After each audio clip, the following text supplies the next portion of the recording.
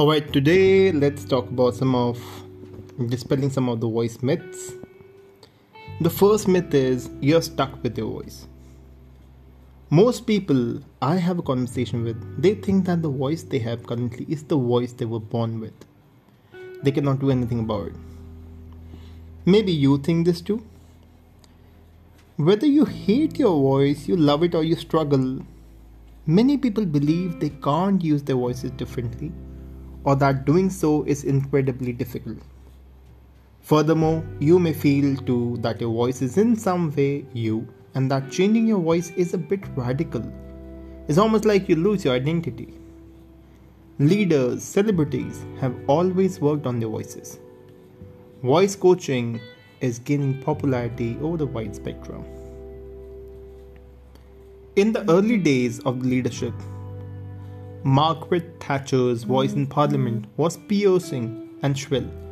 Her advisors were keen for her to change it. She worked hard at the delivery with a voice coach and eventually acquired the deep, breathy tones that characterized her television interviews. However, she was sometimes ridiculed in the media for it, and general opinion was that the new voice was artificial or pasted. However, her deeper tones gave her increased gravitas. It increased the respect of the general public. You can listen to the Downing Street Years clips on YouTube. Start with the beginning of the episode 1 from 1971 and quickly flip to episode 4. What a difference. Today, more and more people are developing their voices, sometimes significantly, sometimes subtly. They're changing the accents, they're changing the class accents, the regional accents, the pitch and the tone, and they're appreciating the different response they get as a consequence. You can change your voice, and when you change your voice, you get a better reaction from other people and a more positive feeling. The second myth is your voice is out of your control. This myth links to the preceding one. If you believe that your voice is something you're born with, you may also believe your voice is out of your hands. You were born with it, you can't change it when things go wrong. You realize how important your voice is and know how difficult life becomes when you lose it. But your voice does what it does, regardless of your actions. There are always changes in your voice, including negative changes, and they happen because of the human factors. For example, if you sing karaoke in a crowded pub, and then you stand on a freezing train station for hours without a scarf, you can lose your voice. If you produce your voice badly, you put a strain on your vocal cords. You may eventually damage. If you never rest your voice, it never gets a chance to recover and becomes more prone to damage. Your diet also affects your voice. Smoking, drinking, do it in excess. There will be a large impact on the tone. In the upcoming episodes, we will be talking about some ideas about looking after your voice. You can do plenty about your voice. You can develop your voice just as you can build up your muscles or develop your dance moves. The entire process is about being interested, picking up the skills and practicing them. Your original speaking was learned, so you can also learn how to talk differently and better now. Third myth is words matter more than voice. Oh my god. Many people continue to believe that only the words matter, and that's how you say them is of secondary importance. In today's world, the dynamic, omnipresent audio, video, you encounter an enormous amount of communication in print. You have emails, you have text, you have internet, you have newspaper, you have magazines, you have books, you have articles. It encourages the people to think that the communication is only about words. When you prepare a speech, even just a short introduction at a meeting or dinner party, your first instinct is usually written down on paper.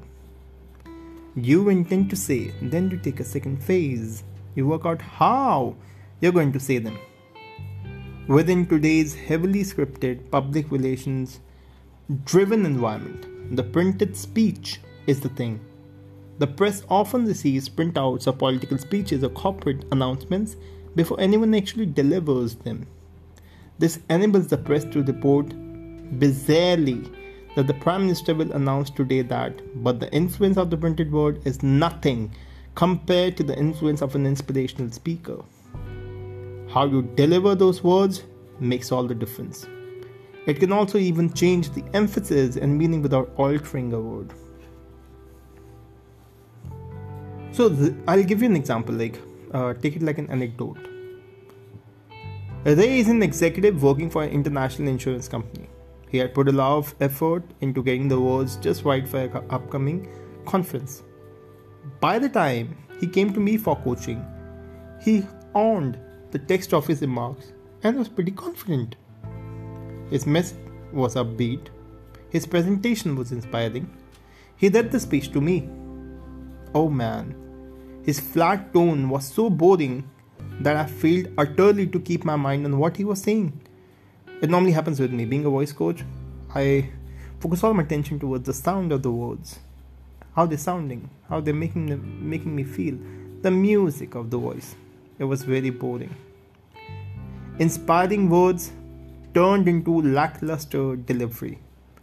Upbeat message became depressing. My reaction and response while listening to him showed him communication is more than just the words you choose. He worked with me on finding what really mattered, how you can communicate with energy and passion.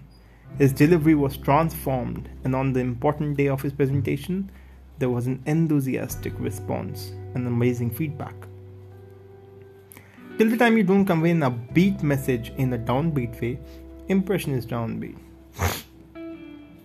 Delivery always wins over words.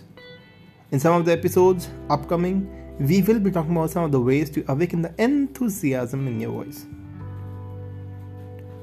Many people they think in the terms of written word. If you ever see a written speech with annotations, speakers always include visual reminders like mind maps to express the written words in particular ways. They add exclamation marks, they write in bold, italics, different sizes, colors, or even add instructions and performance markings in the margins.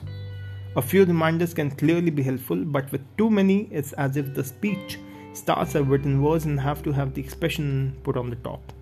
Certainly, a teleprompter instruction, pause and smile here, is more likely in the heat of the moment to produce an awkward grimace than a genuine warm smile.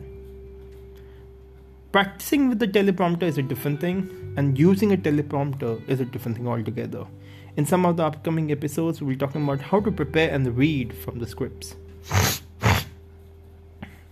The trouble with the written word is that until you say the words aloud, your audience hears how you say them.